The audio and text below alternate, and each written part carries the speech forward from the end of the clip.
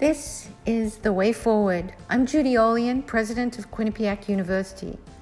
We're podcasting conversations with creative thinkers and influential leaders who are seeking solutions to today's societal challenges. In this episode, Associate Vice President and Director of the Quinnipiac University Poll, Dr. Doug Schwartz, moderates a conversation with Denise Merrill, Connecticut Secretary of the State, and Ron Brownstein, veteran political correspondent and analyst, about the upcoming presidential and national elections. They discuss changing voting patterns, how local and state polling operations will cope with the dramatic increase in mail ballots, and the political maneuvering between the parties in monitoring and managing these dramatic shifts in voter behavior. Thanks for joining us on The Way Forward.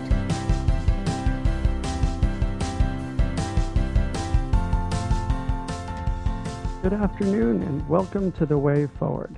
I'm Doug Schwartz, Associate Vice President of the Quinnipiac University Poll, and I'm honored to be here today with these esteemed guests. Our first guest today is Connecticut Secretary of the State, Denise Merrill. She is in her third term as Connecticut's Chief Elections Official and Business Registrar, and I'm thrilled that she's here today to share her knowledge with us. Our next guest is Ron Brownstein, a senior editor at The Atlantic and a senior political analyst for CNN. As someone who is deeply interested in politics myself, I always find his analysis to be insightful and important, and I'm sure today will be no different. Secretary Merrill, Ron, thank you both so much for being here. Thanks for having us, Doug. Thanks. And for those of you in the audience, the Q&A box is open, so feel free to submit your questions. In many ways, this has been an unprecedented year, which has resulted in a lot of confusion around the upcoming election. There are so many unknowns, and it comes against the backdrop of deep distrust among both parties. And then there's foreign influence. Secretary Merrill, you are on the front lines as Connecticut Secretary of the State. The FBI director just yesterday warned Russia is actively conducting a campaign to spread disinformation in an effort to interfere in the presidential election. Are you seeing any evidence of disinformation being spread here in Connecticut? Oh, I'm afraid so. And this is no surprise to me whatsoever. Since 2016, when the DHS, we first learned that Connecticut had an attempted incursion into its voter registry system, which, by the way, is the only meaningful cyber system about elections. Most of them are online, very kind of antiquated, honestly. Everything's on paper. We have tabulators that are not connected to anything. But the voter registry is indeed, in all states now, I think, a statewide cyber registry. We didn't know anything about it. And at the time when they testified before Congress and said 21 states had shown the signs of Russian agency IP addresses trying to get into our voter registry, they were all turned back, by the way, except maybe possibly Illinois. We were shocked. And of course, the first thing we wanted to know was, was my state one of them? And of course, they said, well, we can't tell you because it's top secret. So that's what started a long and rather torturous relationship between the secretaries of state, who felt very much like this is a state system. We need to know about these things if you want anything done about it. And I'm happy to say that by now we have a well-established communication network with the federal agencies. We know all about the kinds of things they're seeing, and they have told us the nuts and bolts of it. I now have my top secret clearance and am regularly part of these national briefings on these matters. And it's very real. And what's most impressive, I guess, or stunning to me is the amount of money that's being spent internationally by more than just Russia. Other countries are certainly joining the fray in trying to influence American opinion about their elections, among other things. And it's literally billions of dollars. It's very clever. It's It's insidious, actually, and it's very much at a local level as well as a state or national level. The biggest risk we have is probably phishing emails that come in through unwitting local officials like registrars and clerks who open something from their family, perhaps, and that can corrupt an entire voter registry. So, and there have been instances across the country that this sort of thing has happened. Now, of course, we uncover it very quickly, but it means the damage is done, and the damage is to public trust in elections, and that is the most dangerous thing of all. Ron, there have been a number of people who say President Trump is spreading disinformation about the upcoming election, about the security of mail-in voting, and about the legitimacy of the election in general. You wrote a piece recently about the ways in which President Trump is weaponizing the federal government to his advantage in this election. Could you talk a little about that? What is the Trump administration doing differently than past administrations?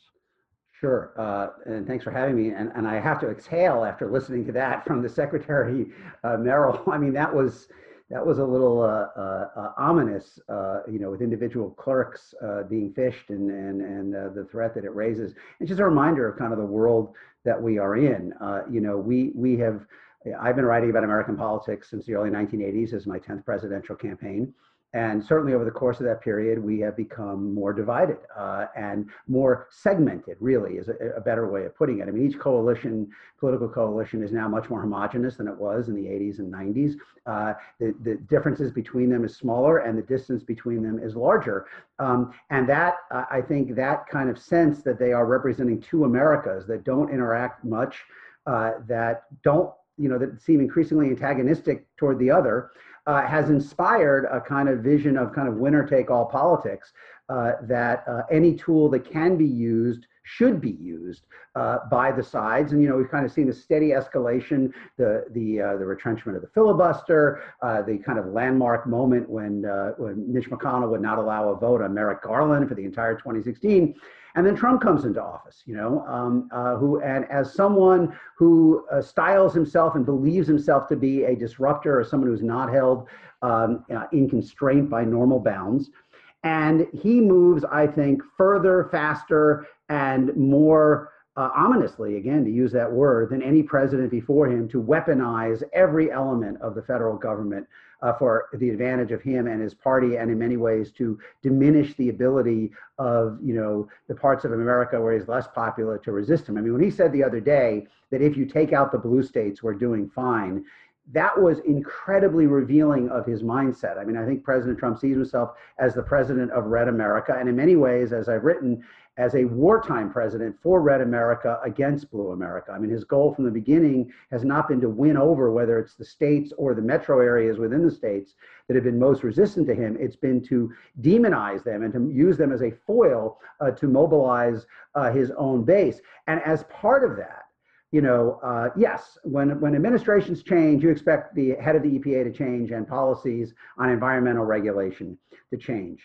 In the past, you have not expected career prosecutors at the Justice Department to have different approaches to who gets charged or who doesn't. You have not expected the census to be systematically, in multiple ways, realigned to try to produce an outcome that is beneficial to one party. The Postal Service, the Postal Service, you hired, you put political supporters there. James Farley, who was Roosevelt's campaign manager in the 30s, of course, was the Postmaster General.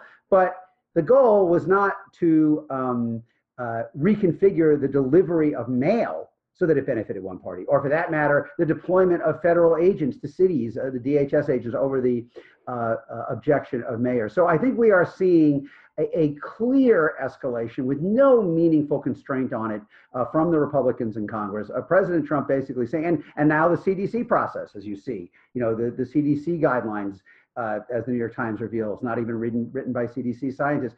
Every element of the federal government is essentially being sharpened into a weapon for partisan advantage in a way that we have not seen before in administrations of either party.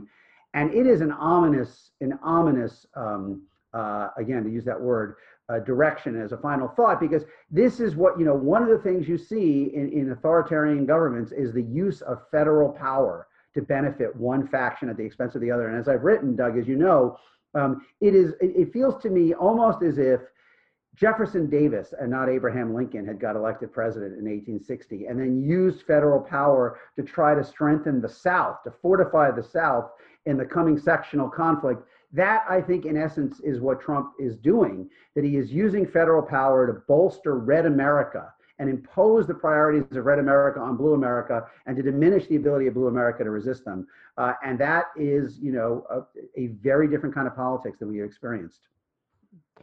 Ron, you mentioned the changes at the Postal Service. How do you think those changes are going to impact this election?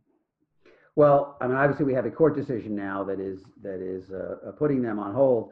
I don't think we know exactly. I do think it is. I would usually what the secretary thinks about this, because I think fewer people are going to vote by mail than we once anticipated, or at least have their ballots returned by mail. I mean, a lot of people are going to vote by mail. It's going to be more than ever before. I think the estimates are from Charles Stewart at MIT that roughly a quarter, and others, the EAC, that roughly a quarter of Americans voted by mail, maybe a little just under that in 2016. I think the original estimates were maybe half would vote by mail this time. I think enough people have been kind of, spooked by what the president has said and what the Postal Service has said, that there may be somewhat fewer than that, obviously many more than 2016, but maybe not all the way up to what we thought, and that there'll be a lot of people looking to either get a ballot by mail and then return it in person, or to vote in person to begin with, as we saw today at those giant lines in Virginia. I think that's going to be a very attractive option, particularly to Democrats who are worried about what they have read about the post office. Now, whether they should be worried if they can get their ballot out in September, that's another question, but I do think it's not going to be quite as high as we may have originally thought. And Secretary Merrill, I wanted you to weigh in on this as well about this recent court case that sort of put a stop to the changes at the Postal Service. Do you think things, this ruling will change things before Election Day? I actually hope Ron is correct, just from a procedural point of view. But yes, I think the problems at the post office cannot be overstated. I saw it with my own eyes right there in Hartford, where there was a heap of metal where there had once been a sorting machine sitting in the parking lot. This is real. And that was what it took for me to open my eyes, because honestly, I'm from a generation where people sort of took elections for granted. I mean, we almost have a touching faith in elections in this country, or have had until now. No one ever asked how your ballot got processed, who did it, when did you count it, where did it go?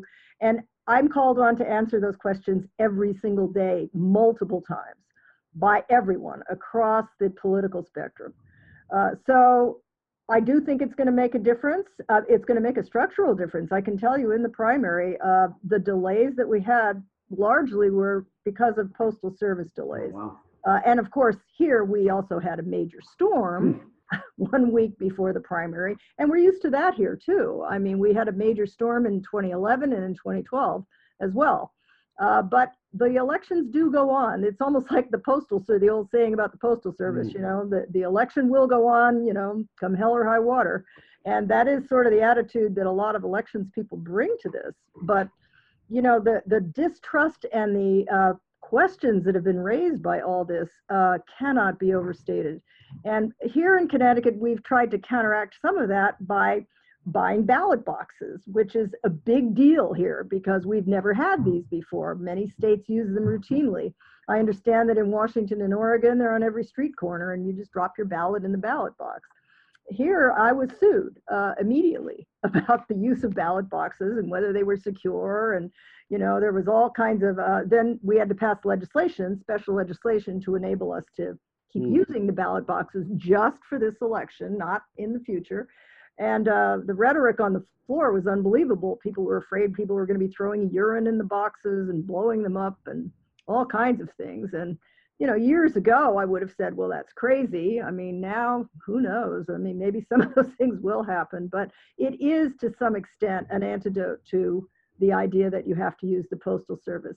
I do think we are going to have a lot of people voting by mail. there really are a lot of people very fearful of contracting COVID. We've done a great job, frankly, here in Connecticut. We're one of the states that is not having a surge. We are, one of the least infected states around. We've taken many precautions. I hand it to our governor. He's hung tough through a lot of criticism on this, but people are worried about it. And I think the fact that we took steps to protect people's health and not have them have to make a choice between their health and their vote is very important to people. We do take our elections very seriously in this country, but I just feel like we're in such uncharted waters. I wouldn't even want to predict what's going to happen even a month from now. I mean, look at the changes we've gone through just in the last few weeks, and the kinds of court cases. The litigiousness of this election is already off the charts, and it hasn't even happened yet. I think it's going to make 2000 look quaint. The Bush v. Gore contest where, the hanging chads and all the questions about Florida. But in the end, we had someone named Al Gore who conceded in the interest of unity of the country. I hope we have that if we get in the same situation. I'm just not so sure. Can I add one point there, Doug? Because I think all that, again, really agree with all that. Having spent 40 days and nights, biblical 40 days and nights in Tallahassee in 2000, I can attest to what a struggle that was. But I would say, in addition to the fact that Gore conceded, the other difference is I'm not sure a Supreme Court, if there may, there's going to be so many parallel state and federal litigation after the election if it's at all close. I mean, it's, if it is decisive, there may be, and it, it can probably be decisive only in one direction if you look at the polling. I mean, if Trump wins, it's going to be very narrowly. If Biden wins, it could be decisive, but it could also be close. And if it is decisive, it's possible that enough Republicans will say, okay, that's it, we're not going down this road. But if it's close, I don't know if you can count on Mitch McConnell to be kind of the voice of reason that says, let's not fight this to the end. And I think there are a couple big differences to 2000s. One is that Gore specifically, as I wrote recently, asked Jesse Jackson and other Democratic leaders not to protest, not to have street protests during the recount. I don't think that's going to be the case. I think that if there is a question of whether, if Biden appears to have won and Trump appears to be trying to reverse that, I think you're going to see more people in the street than at any point in American history. I will go out on a limb. I think that it will be the biggest social protest we've ever seen. It's possible more than 75 million people are going to vote for Biden, It's entirely possible he will get more than 75 million votes. There'll be a lot of people in the street. The other thing that I think is different, as I look through, and I commend to our listeners the wargaming scenarios done by the Transition Integrity Project, which are very chilling, which is a bipartisan group that has done wargaming of what could happen after the election. But one thing I think is different is that, Al Gore in 2000 said the Supreme Court has spoken, that's it. I'm not sure that's the case in 2020.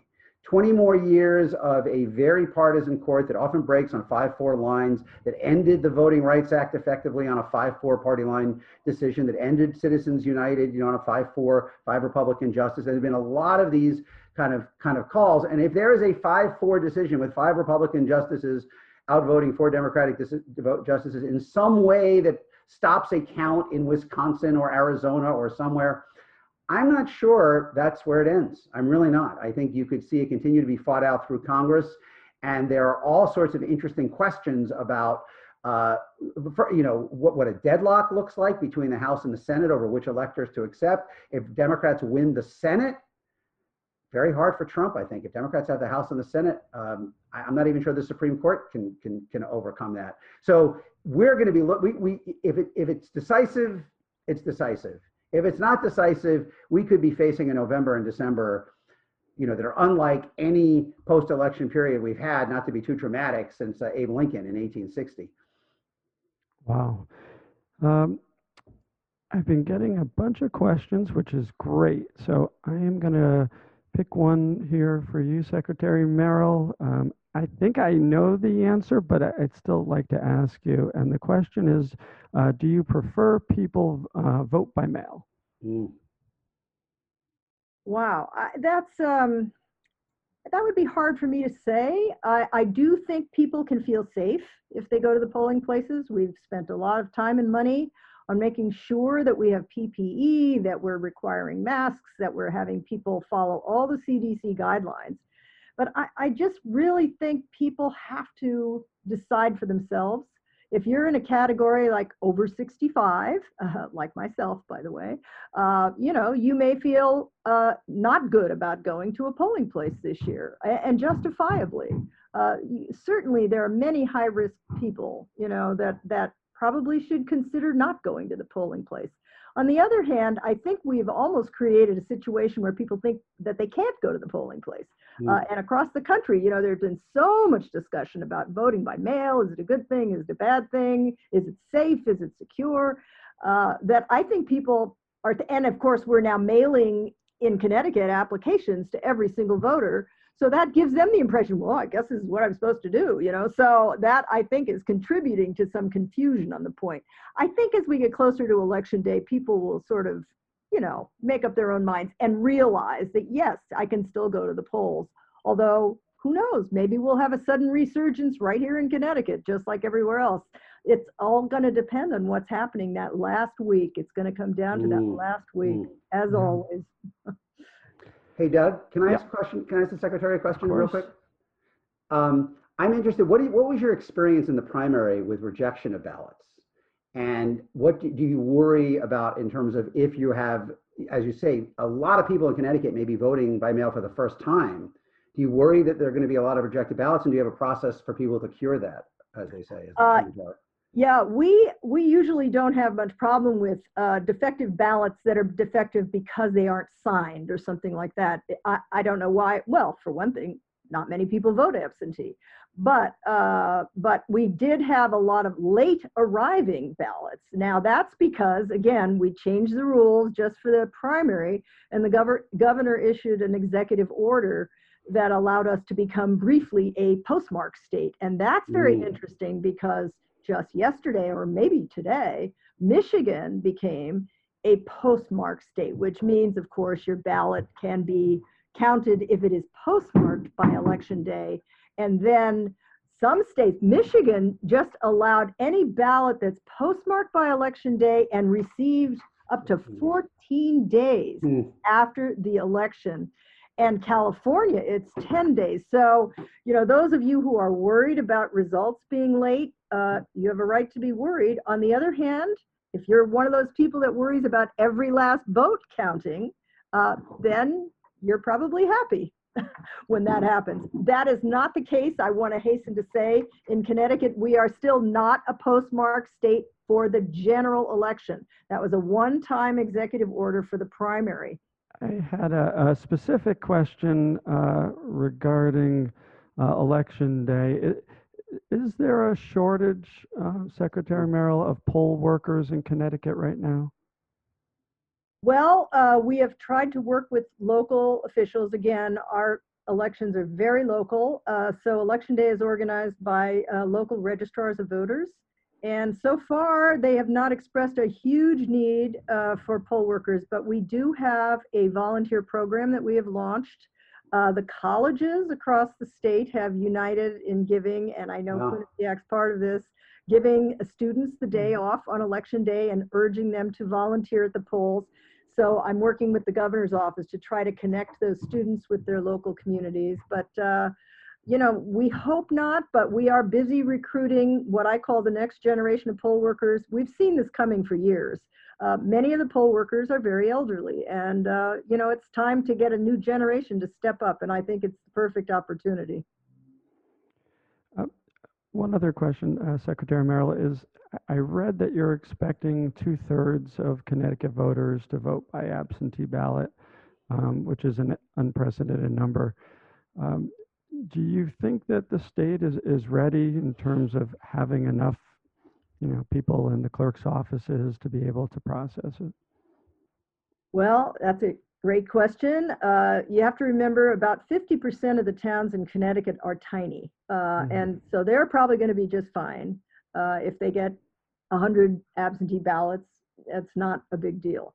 The cities, yes, I worry. On the other hand, we have, as I said, an unprecedented CARES Act grant.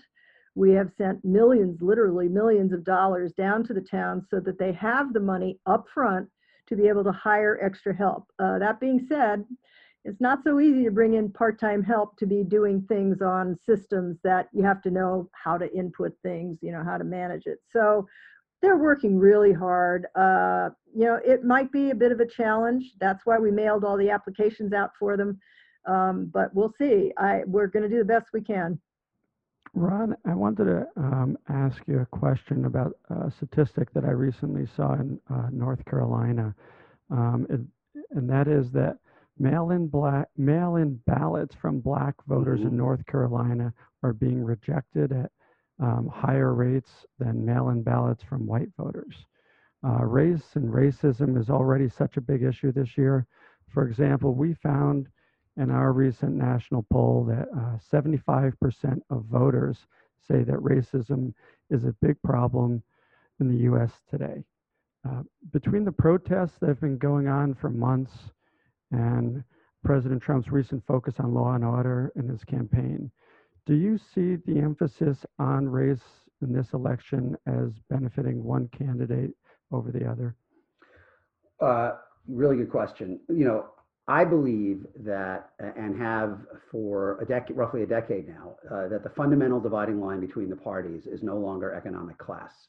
It is attitudes toward the demographic, cultural, and economic changes that are remaking America. And, in 2012, I wrote my piece the day after the election. I wrote that, we see the outlines of a new politics in which the Democrats mobilize a coalition of transformation, I called it, which was essentially millennials, people of color, and an increasing number of white-collar, college-educated white voters, secular voters, all of them predominantly situated inside the major metro areas of the country. And you could see in 2012 Republicans beginning to mobilize what I call the coalition of restoration, which are centered on older, non-college, evangelical, and rural whites, obviously predominantly outside the major metros in the country. 2016, by 2016, Trump, the impact of Trump and probably of Clinton too, just pushed this so much further. I mean, Clinton won 87 of the 100 largest counties in America. She won them by a combined 15 million votes. They provided over half of all of her total votes. And Trump won over 2,600 of the other 3,000, more than any candidate in either party since Reagan in 1984. And he also won the highest share of the vote among whites without a college degree of any candidate since Reagan in 84. And if you look, Doug, even then, there were studies done by multiple political scientists. There's one group at UCLA, another, Brian Schaffner at Tufts, sorry, no one from Quinnipiac, that found that the single best predictor by far of who voted for Trump in 2016 was not feeling economic distress. It was the belief that systemic racism and sexism does not exist. That was the best predictor of support for Trump. In 2018, those two variables were again the strongest predictor of who voted Democrat and Republican in the House. And the correlation, the relationship was much stronger than it had been in the previous midterm in 2014. I think if you look forward to 2020 and you see the sorting that we are living through, where Trump, as you know from all of your polls, and we can go through many of your state polls, Trump is not quite as strong as he was in 2016 among whites without a college degree, but he's still really strong among them. He's probably in the mid 50s in the North, and he's still around 70 in the South. In North Carolina, you had South Carolina, he was at 70, Kentucky, he's at like 70. And meanwhile, Biden is on track to win more college-educated white voters than any Democratic nominee ever, without question. I mean, the poll out today had him plus 35 among them, which probably isn't right. But, there's debate about whether any Democrat has ever won them at all, much less by 35. So that is a world in which, with the slight kind of interesting curveball that Trump has the potential to do a little better among young Hispanic and Black men, that is a world in which the parties are sharply divided by their attitudes on race and gender, by the way. And in the new Pew polling that came out last week that I wrote about, the gap between Trump voters and Biden voters is even bigger than the gap between Trump voters and Clinton voters over whether African Americans face systemic discrimination, whether women face discrimination, whether society is better off if people prioritize staying home with kids, whether immigrants are a strength in America or are undermine traditional American. On all of these fronts, the parties are further sorting out as the Democrats consolidate their hold on kind of diverse info-age metro America in every state, by the way, not just in blue states like California, New York, but in Texas and Georgia and Phoenix as well. And Republicans remain dominant outside of that. And you have, as I said, the reality is that Trump has imposed on the GOP a strategy primarily of squeezing bigger margins out of groups that are shrinking at the expense of alienating the groups that are growing. And that is driven above all by this kind of realignment of the parties along their attitudes about racial and cultural change rather than economic class. Secretary Merrill, I've been getting a few specific questions about the election here in Connecticut that I wanted to ask you about. One was, should Connecticut voters expect a delay in the reporting of election results in November? I guess my short answer is yes. And I think that's okay, honestly. It's not going to be anything like the delay you're going to see in Michigan and California for the reasons we just discussed. We did give them in the legislation another, I think, 96 hours to report total results. But remember that most of the ballot will be very decisive one way or the other. I mean, there are a lot of other races besides the presidential race on our ballot. I would fully expect that the media will call the race for president in the presidential race by 8:15, as they almost always do, because it will be pretty decisive in Connecticut, I think. So it really is a question of all those other state assembly races, state senate races, even local questions and so forth that might cause some delay. But I just think it's realistic. I don't like the fact that I think it'll be later than midnight on election night, but I think that's realistic. Okay. And Ron, what are you planning on for election night? When you think of it, are there certain states that you're going to be watching? How long of an election night? Is it going to be an election week, election month? What are you thinking? Last time I was, sitting on one of those panels we had, those big desks we had at CNN, and it was Jeffrey Lord, Corey Lewandowski, Van Jones, and me when Wolf called it at like 2:11 or whatever it was, and it was certainly not what you expected when you walked in that morning. Although I had written, I am happy, proud that I wrote on election day that Hillary Clinton had the risk of falling between the Democrats' past and its future, that the coalition in the Rust Belt could crumble a little faster than the coalition in the Sun Belt coalesced, and you end up just short in both places. And that is obviously the risk to Biden. If there is a risk to Biden, that is the risk to Biden.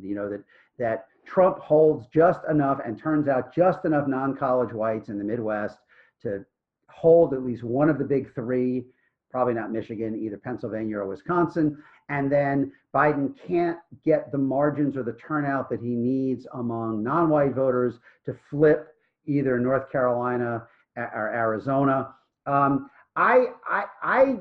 not 100% sure we'll know the winner on election night, but I think it's possible that we will. I mean, I think if, despite the 14-day period, Michigan could be an 8 or 10 point state. And if Michigan's an 8 or 10 point state and Biden wins Florida, you're done. I mean, that's it, assuming he wins all the Clinton states, which I think he will. Look, we could be counting New Hampshire for a while. Based on your polling and the New York Times polling, we're not going to be counting Maine. I mean, there may not be, other than Pennsylvania and North Carolina, I'm not sure there are going to be that many states on the Eastern Seaboard that are that close at the presidential level. So, I don't think anybody realistically thinks that Biden is going to lose Illinois, Oregon, Washington, or California. So therefore, if he wins either Michigan or Pennsylvania decisively on election night, even with subsequent counting, and wins Florida, you're done. Now, it's possible that won't happen, that, Florida always tends to get back to being a muddle and a difficult count, in which case, it could go on for a while, but I'm not convinced that it's going to be, 72 hours before we know the winner. I mean, Trump will have to recover for that to be the case. And he might. Today, I think that there would be enough states that would be decisive enough that we'd have a pretty good idea who won, even if we don't have it fully nailed down. I'm going to return again to Secretary Merrill on this one. I got, a few more questions about what's going to happen with the voting process here in Connecticut. I guess I would ask you, I know that you've begun to send out the applications for the absentee ballots. How's that going so far? They are all out. 2.1 million were mailed between, I think, the 9th and the 14th, something like that. So most of you will be getting them by the end of this week. Now, of course, you have to remember we did cut the list, as they say, on August 26th. So if you're someone who registered after that time, it will be up to you to ask for an absentee ballot application. You can get them on our website, as always, or you can get one from the town clerk. The clerks prefer if you use the mail-in ones because they're coded such that they can scan them in with the little wands. And that's going to be a big help in a city like Hartford, where they might expect 20 to 30,000 absentee ballots. It's a challenge. So, but yeah, it's going very well. I mean, it's always a question as to how accurate the lists are. And of course, we've been challenged on that as well. The lists are maintained at the local level again, and there is always a lag, and people frequently don't realize, for example, that when you move, your registration does not move with you. It's one of those shocks that people find out when they come up to vote and suddenly their name is not on that list. That's always a shock to people. So I always advise people, go to the website. We have a website where you can check to make sure that you are properly registered in the place where you actually live. It's called myvote.ct.gov, and it's a handy tool. You can also, for the first time in Connecticut at least, track your ballot. So you can go to that website and you can tell when the clerk logs in, either the fact that they sent you a ballot or that your ballot has been received. And you can be sure then that it will be counted because it's been logged in. So those are new features that we added very quickly in the last couple of months. And some of the challenges we've faced have been things like that. Things you take for granted in the private sector. I mean, for example, the credit card company knows exactly where you are at all times because you tend to update your records with your credit card company, but not so much with your voter registration. In fact, there's a lot of evidence that people start thinking about it about a week ahead of the election, and that's a problem. So what keeps this one again for Secretary Merrill? What keeps you up at night? What is your biggest concern about the election right now? I guess I'd have to say everything. As I said before, I'm from a generation that never questioned any of this. I think everyone questions everything now, and I fear for our country. I am not looking forward to Election Day, I have to say, for the first time in my life, because people are so on edge and so stressed out about so many things in our culture and our society today. The confluence of a major pandemic, the wildfires in the West. I'm from San Francisco, and my heart breaks for the West Coast and those beautiful areas that are burning out of control. I mean, it just feels like every day you wake up and some new tragedy has occurred. And of course, we all like to think none of this is our fault and none of this is anything we can do anything about, but it is contributing to an incredible malaise in the country. And the drama that's gone on in the last couple of years is not helping. And I think we're all just exhausted from it. And so, yeah, I have a lot of fears. I hope they don't come true. I'm still basically an optimist. And so I think we all have to do the best we can and just try to chill out a little bit. And I know that's hard for lots of people for lots of reasons, but there you have it. And what would you want the Connecticut voters to know? Is there any, specific message that you would really want them to think about before the election? Yeah, a couple. Vote early. Get it in there. And don't complain afterwards if your vote doesn't count because you didn't do it early enough. We're all responsible for each other. And I guess I still say your vote does matter. It matters tremendously, even academically, if you will. Even if it isn't literally true that Connecticut matters in the great sweep of the Electoral College and so forth.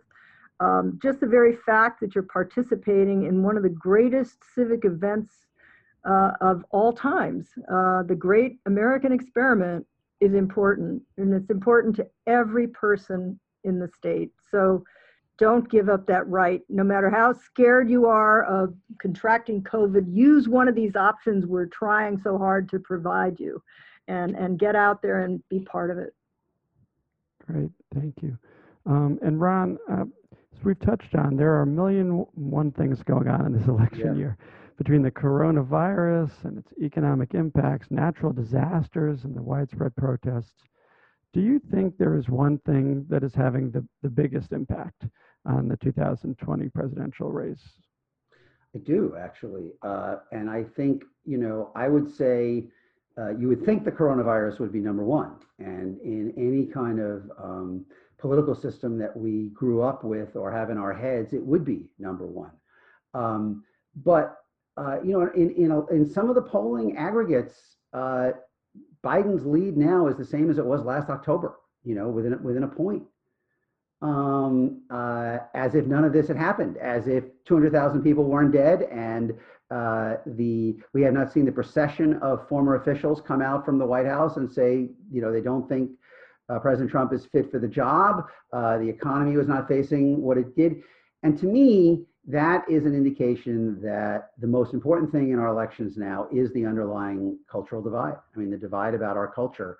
I said to someone the other day, I feel like less that I'm living through an election than I am participating in a census.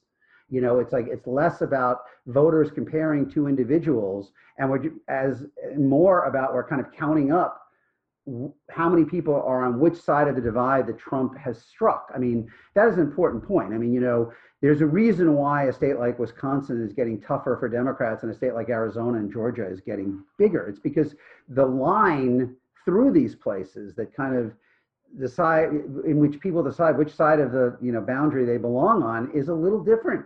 The angle is shifting and it kind of reconfigures. And I think the biggest single factor in this election is that Trump has identified the Republican Party so unreservedly and unconditionally with the elements of American society that are most uneasy about the way the country is changing, particularly demographically, but as I said, also in gender roles and culture. And that has allowed him to generate this passionate attachment and big margins among several groups in the electorate, including whites without a college degree and evangelicals and rural whites, even though the margins may be a little down from 2016. The price of that is what you are witnessing on the other side. I mean, just what is Fairfield County? What is the margin going to be? This was a place where Republicans used to compete, or Fairfax County or Oakland County in Michigan. And not only that, but, Harris County, in Houston.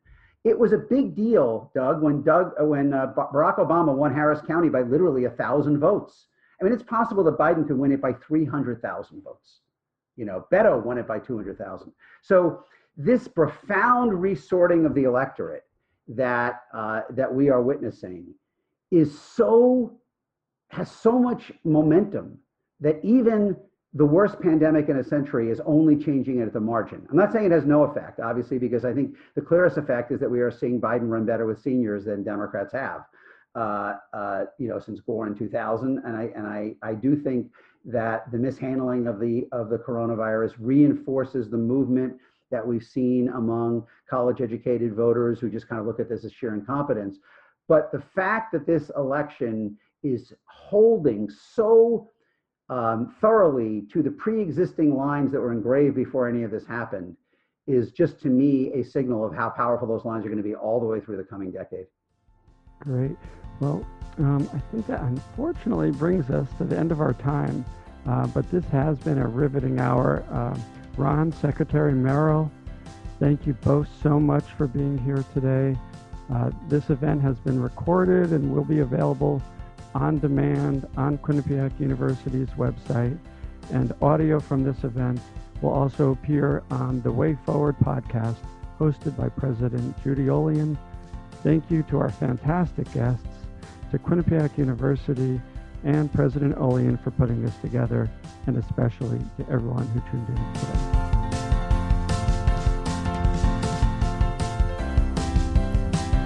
Thanks for listening to Dr. Doug Schwartz's conversation with Denise Merrill and Ron Brownstein on unprecedented controversies surrounding the upcoming presidential and national elections.